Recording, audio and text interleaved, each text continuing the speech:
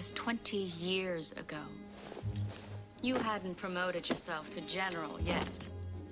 You were just a petty drug lord.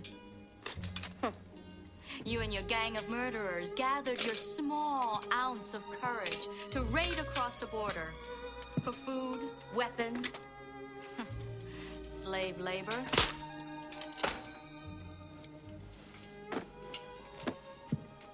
My father was the village magistrate. A simple man with a simple code, justice. He gathered the few people that he could to stand against you. You and your bullies were driven back by farmers with pitchforks. My father saved his village at the cost of his own life. You had him shot as you ran away. A hero at 1,000 paces. I'm sorry. I don't remember any of it. You don't remember? For you, the day bison graced your village was the most important day of your life. But for me, it was Tuesday. In a world overflowing with movies, we need a hero. Someone to separate the bad from the good. Sounds like a job. Verbal diorama. She watches all the movies, from comedy to drama. From the top roll sound, and don't forget the action. She'll watch until the end, and then she'll give you her reaction. Movies you know, movies you don't. Prequels, sequels, remakes, and trivia and outtakes. Movies you know, movies you don't. Interesting stories, all the categories. Hi everyone. The day Verbal Diorama graced your podcast app was the most important day of your life. But for me, it was Tuesday. I'm Anne and welcome to Verbal Diorama episode 233, Street Fighter. This is a podcast that's all about the history and legacy of movies you know and movies you don't. And as always, hi, hello, welcome to Verbal Diorama. Whether you are a brand new listener to this podcast, whether you're just a huge fan of Street Fighter, as we all are, and I mean the movie and the video game. I grew up on this video game. Welcome to Verbal Diorama. Welcome back, regular returning listeners. It's so amazing to have you back with me for Street Fighter. Thank you for being here. Thank you for choosing to listen to this podcast. I am, as always, so happy to have you all here for the history and legacy of Street Fighter. Now, before we get into Street Fighter, and believe me, there is a lot to say about this movie, I just want to say, as always, thank you so much to everyone who's supported this podcast recently, listened to the most recent episodes. Mamma Mia has done incredibly well for this podcast on things like listens and downloads. People love Mamma Mia. It's really kind of come out of nowhere how much people love Mamma Mia. But also the recent episode on the Superman sequels, the quadrilogy of Superman sequels, and also the most recent episode on Donnie Darko as well.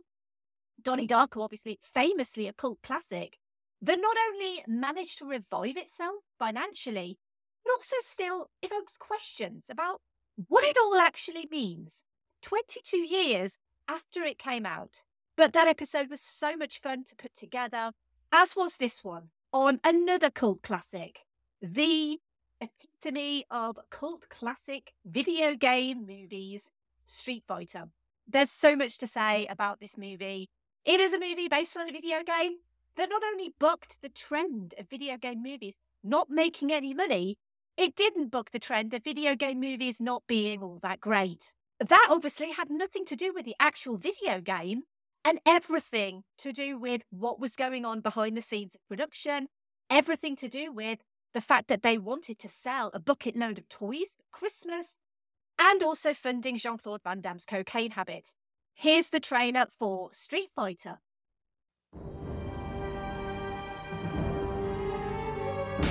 After 7 months of fighting, the civil war in Shadaloo may have reached the turning point. The capital has just fallen.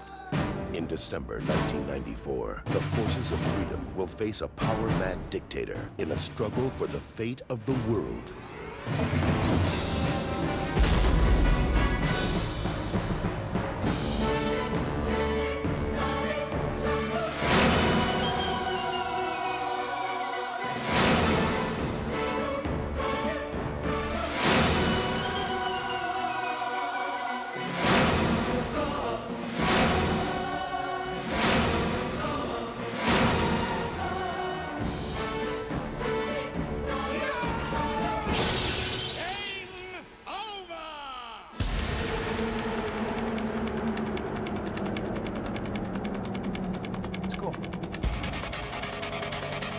I'm going to kick Bison's ass. I don't think so.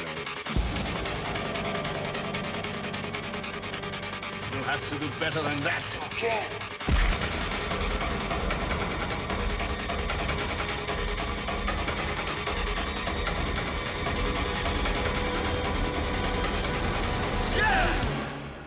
Now, who wants to go home and who wants to go with me?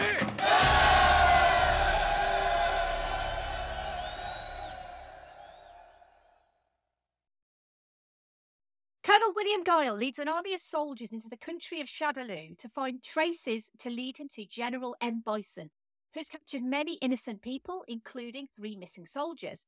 Among them is Carlos Charlie Blanca, one of Guile's friends, who Bison decides to turn into a hideous mutant.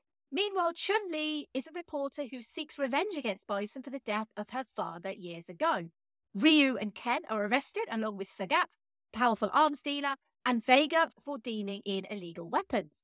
Guile recruits them in order to find Bison's base. Now, this group of ragtag street fighters have 3 days before Bison murders the hostages and takes over the world.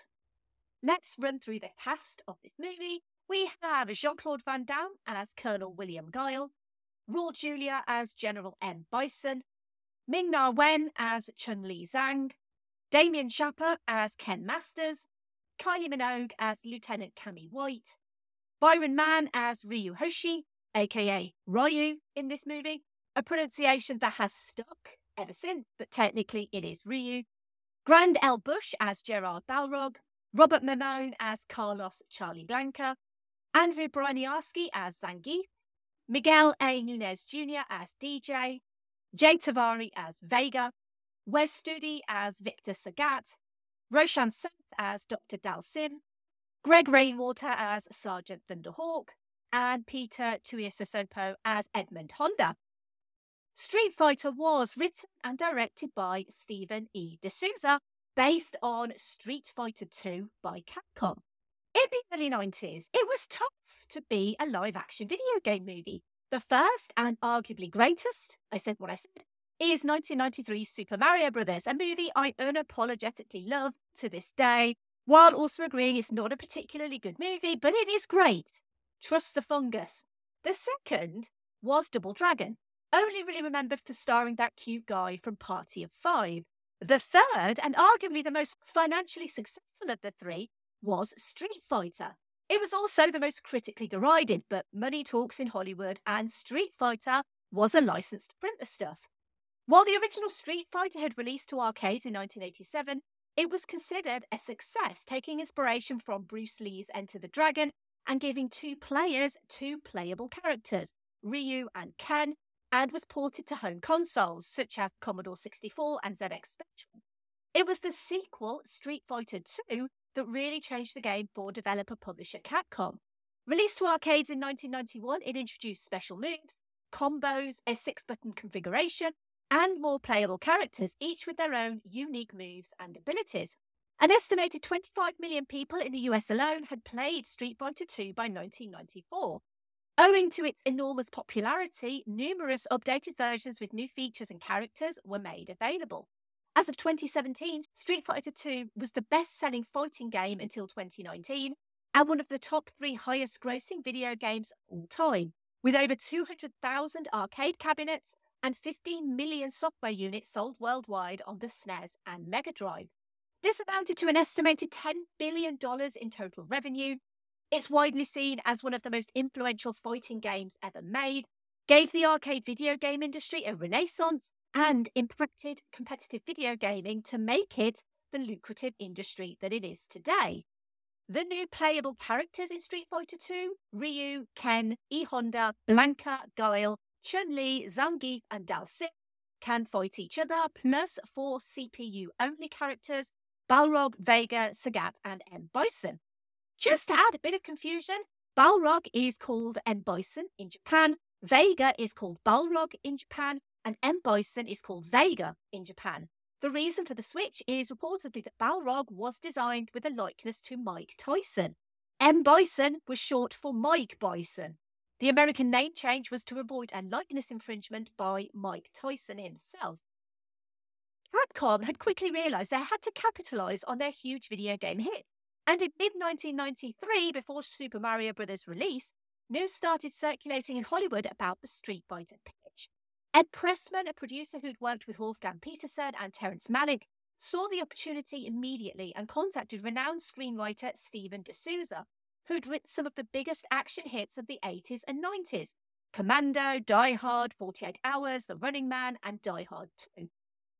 He was also one of the 35 writers of The Flintstones, a story that I'll probably come to at some point in the future on this podcast, because yes, that movie had 35 writers. But when it came to classic movie action, D'Souza was your man. Capcom decided to give him a shot at a pitch, and D'Souza knew the material. His kids were huge fans of the arcade games. Again, something that's going to keep coming up in this episode, the fact that people do stuff because their kids really love it.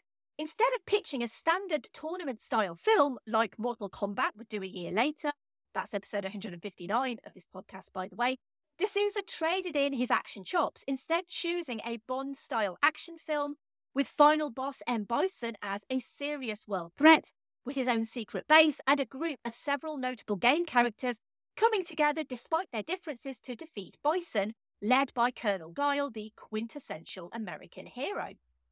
Ah yes, the quintessential American hero, often played by Austrian Arnold Schwarzenegger and Belgian Jean-Claude Van Damme. This time, it would be Van Damme, and the decision to cast him came direct from the top of Capcom, and this was non-negotiable. Capcom also wanted the entire game's roster of characters to be included, but D'Souza fought back, excuse the pun, asking how many of the 7 dwarfs they could name.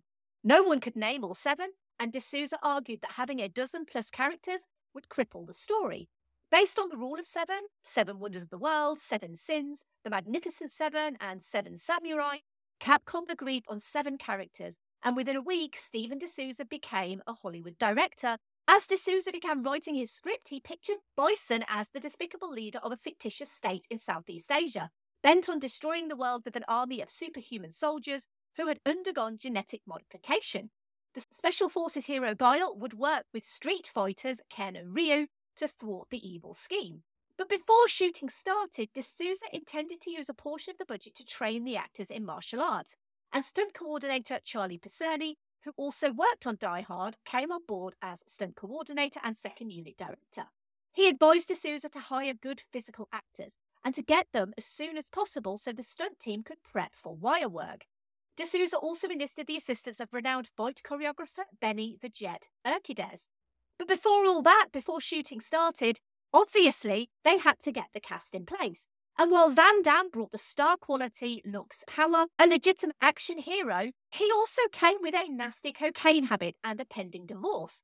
Van Damme would cost the production $8 million. Bear in mind, it only had a $30 million budget. So 26% of the budget was spent on Jean-Claude Van Damme. Raul Julia was a highly respected, classically trained character actor with the gravitas to play a memorable villain. He accepted the role in Street Fighter for his kids, who were huge fans of the game. But Julia had his own issues too. He had been diagnosed with stomach cancer in 1991 and continued to work through his treatment and surgery, including his work in Addams Family Values, which is episode 176 of this podcast. It was increasingly clear to the cast of Addams Family Values, especially his on-screen wife Angelica Houston, that Julia's health was deteriorating during filming. But still, he committed to Street Fighter as it meant his family could travel with him while filming. No one on Street Fighter knew the severity of Julia's illness. With Van Damme and Julia now cast, there wasn't much money for anyone else, so D'Souza sought lesser-known actors, martial artists, former bodybuilders and comedians, but they were still struggling to find talent. And remember that rule of 7? That quickly went out of the window as Capcom kept adding more characters to the roster, and D'Souza, tiring of the process of trying to cast the characters he had, kept acquiescing to their request. Each new character meant retooling the script. Each new draft of that script meant re-evaluating the budget. With mere weeks to go until filming was set to start, they still hadn't cast Ken or Ryu. But Capcom had an idea. They decided to help out by offering Japanese actor Kenya Sawada for the role of Ryu. They knew the guy, he was a safe choice, but his English was lacking. D'Souza didn't want to hire Sawada for Ryu. He'd auditioned Byron Mann 2 months prior and wanted him instead. To ensure he didn't annoy Capcom, who were financing most of the budget, D'Souza suggested he create another new character for Sawada, the aptly named Captain Sawada. While D'Souza was the director, it became apparent quickly that he wasn't the person in charge. Damien Chapa had turned down the role of Ken until his son found out and suggested he had to do it. Then Chapa found out Raul Julia was in the movie, and having Raul Julia as a co-star must mean this movie meant something. D'Souza had 99% of his cast in place when he flew to Thailand to start filming, but he was missing one role, that of Cammy White. No one had fit the bill, and to make matters worse, the Australian Actors Guild had suggested casting Australian actors to appease the Australian crew. On the plane to Thailand, he flipped through the In-Flight magazine, and on the cover, there she was, Kylie Minogue, a former small-screen star turned pop star, a huge celebrity with beauty and brains. As soon as he landed, he called her agent. Minogue was hired the next day. So the actors were set. The stunt training was lacking, but it was okay because the fight scenes had been set to be filmed last to give the actors time to train and the stunt team time to plan the complicated stunts. The schedule was done. They were filming in Thailand before moving to Australia to finish filming. But that schedule didn't take something incredibly important into account: Raul Julia's declining health. The production team's shooting schedule did not account for his severe weight loss and lack of energy because they were unaware of his condition until the star arrived in Thailand. Julia's dialogue-heavy scene work was supposed to kick off production, so the stunt team was able to plan and prioritise action scenes for the second half of the shoot. But D'Souza knew they couldn't film as planned, and so to aid Julia's weight gain and recovery, the schedule was flipped. The scenes not featuring him, the fights and action, were now to be filmed first, and then the dramatic villain scenes would be filmed later once he had rested and recuperated. The cast and crew, once notified of the situation, all agreed to the last-minute changes. And as Raul Julia's family was also there in Thailand, and they treated the start of the shoot like a holiday, gradually Raul Julia started to recover and started to gain weight. Charlie Pisani was arguably the one most affected by the changes in the schedule. Many of the actors were meeting the stunt coordinator for the first time on set, having requested months in advance for the cast to rehearse before shooting. Additionally, he was required to train, choreograph and film fight scenes quickly at D'Souza's request. Often Pisani and his team were improvising moments before D'Souza called action. There was little training, no preparation, and with immediate turnarounds, there was no way of prepping for anything coming up in the future. Some of the cast members did have martial arts training, some had military experience, but no one had the time to teach them anything new. Byron Mann learned the kata not from Benny Urquidez, who didn't have the expertise, but from a Thai extra. Cast members had a hard time understanding the roles because scenes were either cut completely or shot in a confusing order. And then some people on the set just wanted to have a good time. That coke habit of Jean-Claude Van Damme was apparently costing him $10,000 a week. He was so unpredictable that the studio had hired him a handler to ensure he was on set and relatively sober. But Van Damme kept calling in sick, which meant D'Souza had to rework the script again to shoot around Van Damme's regular absences. When he wasn't snorting the white stuff, he was having an affair with Kylie Minogue, admitting later that he, quote, knew Thailand very well, so I showed her my Thailand, unquote. And I'm sure millions of people all across the world would love to show Kylie Minogue their Thailand. So not only was Van Damme regularly taking drugs and fornicating, his handler was also not very good at handling him. In fact, Van Damme would regularly go out and get drunk with his handler, Being so hungover the next morning, he couldn't film. 7 a.m. call times came and went, and other actors would have to step up and perform unrehearsed fights to fill the time. Van Damme was so regularly absent, and Capcom was so insistent on so many Street Fighter character inclusions that D'Souza quickly realised that his main star wouldn't receive enough screen time. D'Souza's production team had originally scheduled a nearly 2-month shoot, which would begin with 5 weeks of soundstage and on-location work in Bangkok, and conclude with a few weeks of major set pieces and additional stunt coverage on the renowned Gold Coast soundstage in Australia. The on-location work in Thailand was as lush and beautiful as you'd expect, but the sound stages were old and poorly maintained. They contained holes in the walls and were basically falling apart. As were the people. Skin irritations and stomach bugs were rife, with contaminated water the key factor. Many of the cast and crew struggled with the hot, humid weather and ended up malnourished, losing weight as the Thailand shoot progressed. Even the Bangkok power station couldn't handle production, with the energy demands causing a blowout. But, this was a group of predominantly young men, and these young men of the cast and crew, they had needs. Not those needs, but maybe those needs, because you could get a Thai massage for $10, and they were working their bodies hard, and so they needed regular massages. So not only did you have Van Damme hardly coming to set, you also had these young men in the cast obsessed with Thai massage parlours. The young women of the cast, Minogue and Ming Na Wen, bonded over dinners and became close friends. Wen would say later that she was in the best shape of her life while filming for Street Fighter, but the experience swore her off action movies. And of course, this is the same Ming Na Wen that's been a Disney princess. She'd been in Marvel, Star Wars and DC. So she was Mulan, she was Melinda May, she's Fennec Shand, and she was Detective Ellen Ying, as well as being Chun-Li. What a woman, indeed. The production was 15 days behind schedule after the first 3 weeks of filming in Thailand, and having a cast that was rapidly becoming thinner and a crew that was suffering from regular injuries. There was also talk of a possible coup in the country, and the military would close roads without warning, meaning the production would use boats, soaking the cast and crew. D'Souza had envisioned the attack on Bison's hideout to include helicopters, but was unable to do so due to the political instability in the neighbouring Myanmar, which is why the AN troops attack via boats instead. Some of the big practical effects were getting out of control too. The art department built a temple to blow up, but only a quarter of it was supposed to blow. The whole thing exploded with pyrotechnics, including $240,000 worth of scaffolding, and everything around it was melted. Because of all of this, the production arrived in Australia 1 week ahead of schedule, having finally been defeated by the Bangkok soundstage.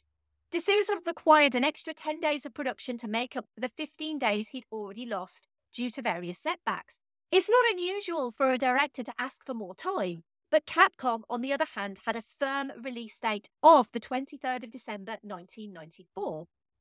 The highly sought-after holiday release window, which included a deal with Hasbro for toys, which were actually just remodeled G.I. Joes, but they wanted a Christmas release to capitalise on the Christmas toy season, and so they refused to give D'Souza additional time. Rather, they told D'Souza that he would have to cram the additional 10 days of work into the already tight shooting schedule. The film's production crew, now made up of new hires brought in to fill in for the injured Thailand crew, saw through the studio's request for a rushed release date. Whole scenes starring the supporting cast were instead filmed by the second unit team, which was under the direction of Pisani, who was in charge of filming pickups and stunts only. So once they got to Australia, the second unit would film in Studio B and the main unit would film in Studio A, with D'Souza taking on the A unit and Pisani the B unit. The A unit was assisted by cinematographer William Fraker, who'd worked on Rosemary's Baby, Bullet and War Games. The B unit, led by Pisani, was now having to film entire scenes featuring the supporting cast, rather than the second unit work they were supposed to be doing. Essentially, a first unit part 2. This also meant occasional duplication, as well as some scenes not being filmed by either unit at all. Production wrapped in Australia with 20 pages left to shoot, but the work continued even after the Australian filming was completed. When D'Souza viewed some of the pivotal fight scenes, he noticed that the choreography was sporadic and uninteresting, and that several pages of the script had not been shot. He also realised that the fighters' special moves had also not been choreographed or shot, so he called back a number of stars, assembled identical sets at a Vancouver studio, and conducted days of reshoots, including the Ryu Vega fight, which included their signature moves. So with all of this going on, there was another issue at hand for Steven D'Souza, because parent advocacy groups were becoming sensitive to R-rated toy tie-ins after the success of the RoboCop and Aliens franchises, both of which had toy lines associated with these incredibly graphic movies. During their first meeting, Hasbro and Capcom decided that Street Fighter must not receive an MPAA rating higher than PG-13 in order to sell these lucrative toys to kids who would be able to go and see Street Fighter in the cinemas. Now, Steven D'Souza had a history with R-rated movies, but he'd always planned to release the film with a PG-13 rating, because he also wanted to appeal to the preteen Street Fighter fans and draw them into theatres. He was absolutely positive he had shot a PG-13 movie because he had years of experience working on family-friendly TV. But a week prior to them turning in the film to the MPAA, on the 7th of November 1994, 37-year-old Keith Ledegger walked into his former middle school in Wickliffe, Ohio, and shot and killed custodian Pete Christopher. 4 others in the school were wounded. The MPAA would subsequently rate Street Fighter an R. So D'Souza had it back and started to remove things that could be deemed R-rated, such as blood, including bloody noses and lips. That was all taken out, and Street Fighter was resubmitted, but the result was still an R. So he edited it again, and he took out Impact, as well as the whole of the Ryu Vega fight, which is why it ends quite abruptly in the movie as Guile crashes in. This was the exact scene that had been shot at high cost in Vancouver, but it was completely removed. They continued to cut and they submitted it again. And the MPAA, they didn't rate it R, thankfully, but they went ahead and they rated it G, which was, again, the total opposite of what D'Souza was asking for. So D'Souza added a line in the script with a swear word and had Jean-Claude Van Damme come in for a day to re-record the line, and that obtained the necessary PG-13 rating. Vega even falls on his own claw at the end of the film, but you'd be forgiven for not noticing that because everything around it was cut to shreds, excuse the pun, to avoid that dreaded R rating. Stripping the action also backfired Capcom because the process removed even more of the game's special moves from the final cut, or in some cases didn't afford the time for their creation, including the famous Hadoukens. The edit was taking so long, there was no time before release to put the special effects in this movie. Speaking of a man who loves a good fight scene, I mean, he's done plenty of them. He's also not afraid of a good action movie either, is Keanu Reeves. And this is the obligatory Keanu reference. This is a part of the podcast where I try and link the movie that I'm featuring with Keanu Reeves for no reason other than he is the best of men. This particular obligatory Keanu reference is actually probably one of my favourites, I think. And it was something at the end of Street Fighter that just kind of got me and said, do you know what? This is pretty perfect for an obligatory Keanu reference. And that is, as I mentioned, Keanu Reeves is not opposed to a good action movie. A good example of that would be the movie Point Break. Now, Point Break has got absolutely nothing to do with Street Fighter whatsoever. However, at the end of Street Fighter, there is a tribute to the late Raul Julia. And it simply reads, Vaya con Dios, which means go with God. That is the same phrase used in the movie Point Break. And really, that is the simplest and best. And the only way to link Keanu Reeves to this movie is that one simple quote. This movie may not be the perfect tribute to an actor like Raul Julia, but Vaya con Dios really genuinely is. Now, there was a lot about Street Fighter, the making of the movie, that I did know. I did know about Jean-Claude Van Damme's cocaine habit, for example, but there was also a lot that I did not know about the making of this movie. One of the things that I definitely did not know about this movie was that MC Hammer did a song for the soundtrack. And if you didn't know that either, then I do not blame you, because it's called Straight to My Feet, and it reached number 57 here in the UK. You couldn't actually buy the soundtrack to Street Fighter here, though, because when it was released on home video in the UK, the soundtrack to Street Fighter was given away free with every purchase of the VHS tape at branches of Tesco for a limited period. And that was the only way, apparently, you could get the soundtrack to Street Fighter. Graham Revel composed the score for the movie. And as I said before, the deal with Hasbro for toys was incredibly lucrative.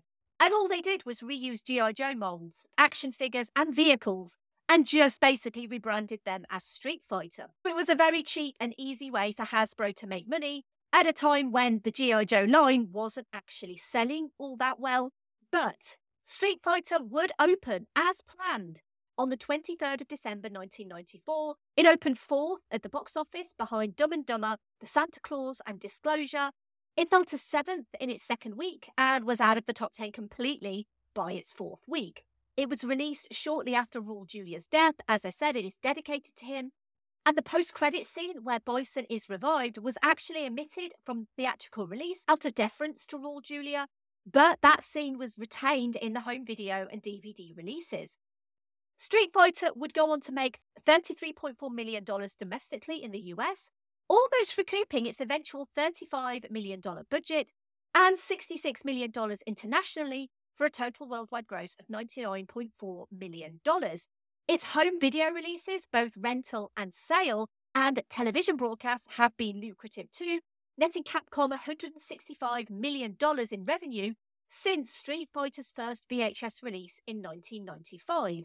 And while Capcom seemed to like the resulting movie and the multitude of characters included within, critics really did not. It received an almost universal panning and currently holds an 11% rating on Rotten Tomatoes. I'd argue that's a bit harsh, but I'm not a film critic, so. It wasn't the only Street Fighter movie released in 1994 either. Street Fighter 2, the animated movie, which was announced before the live-action movie and completed in only 6 months, was released in Japan on the 6th of August 1994 to critical and commercial success.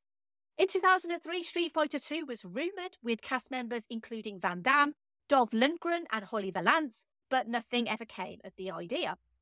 Capcom attempted to adapt Street Fighter into a Hollywood movie once again in 2009, and this time it would focus on the character of Chun-Li, and again it would film in Bangkok.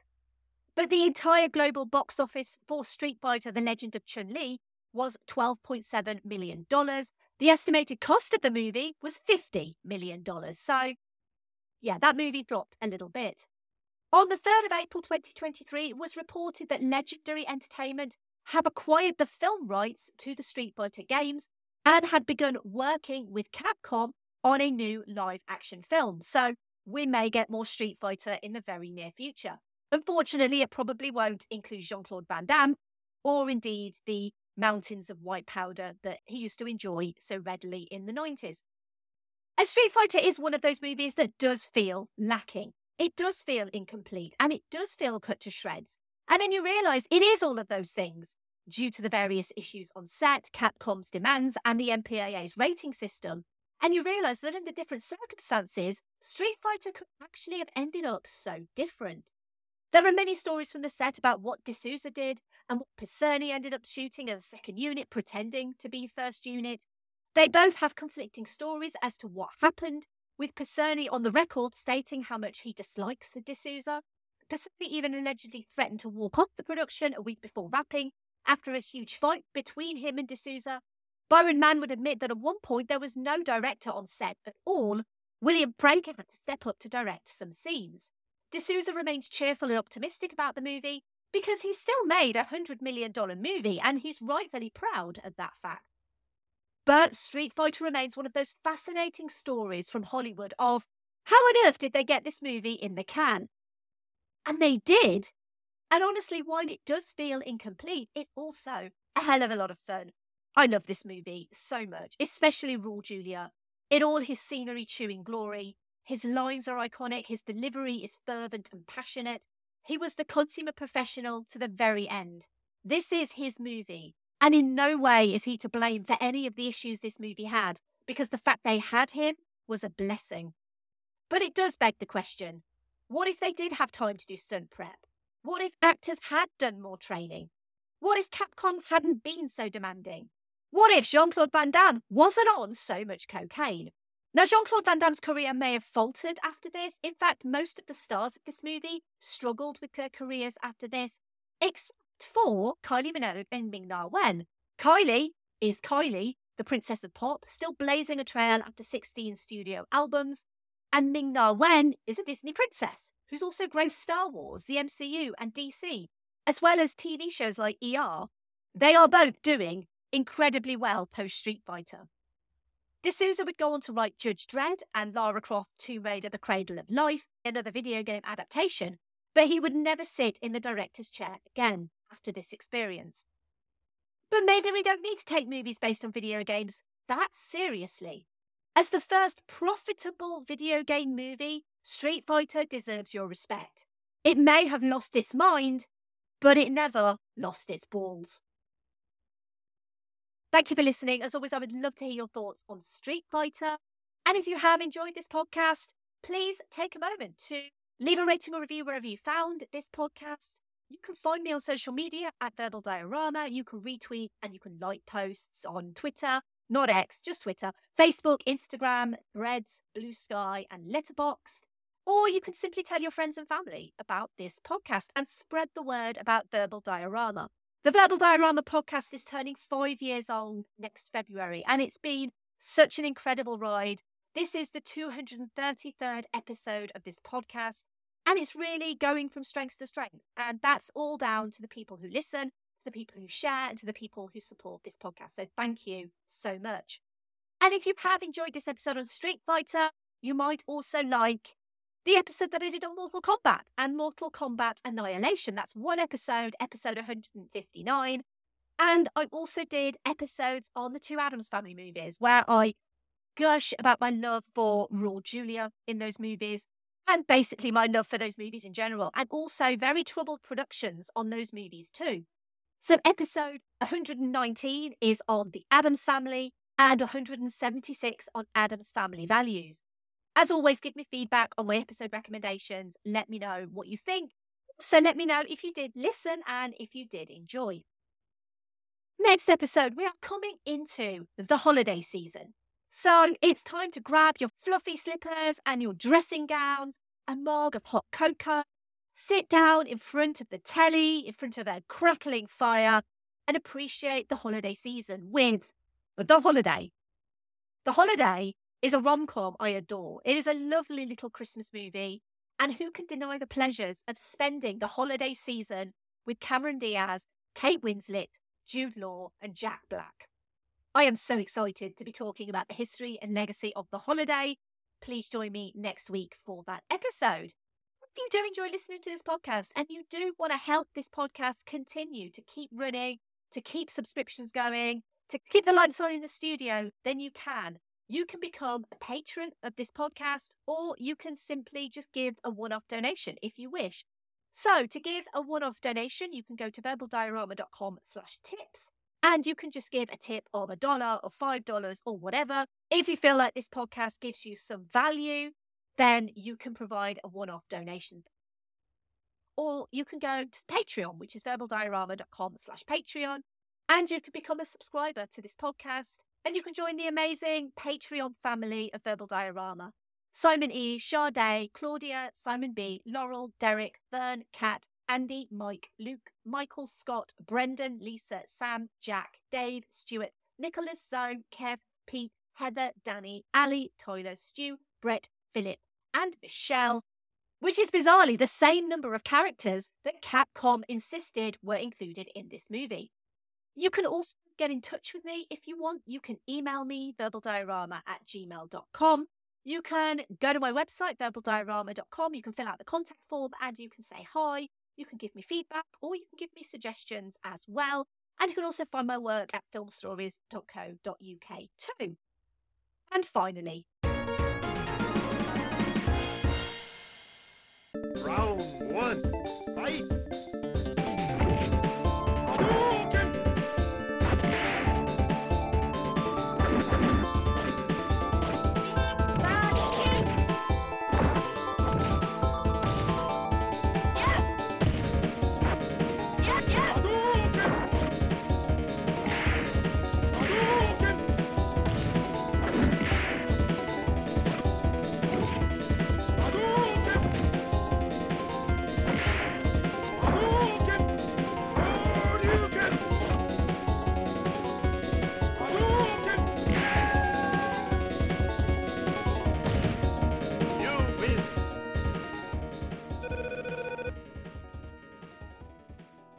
Bye.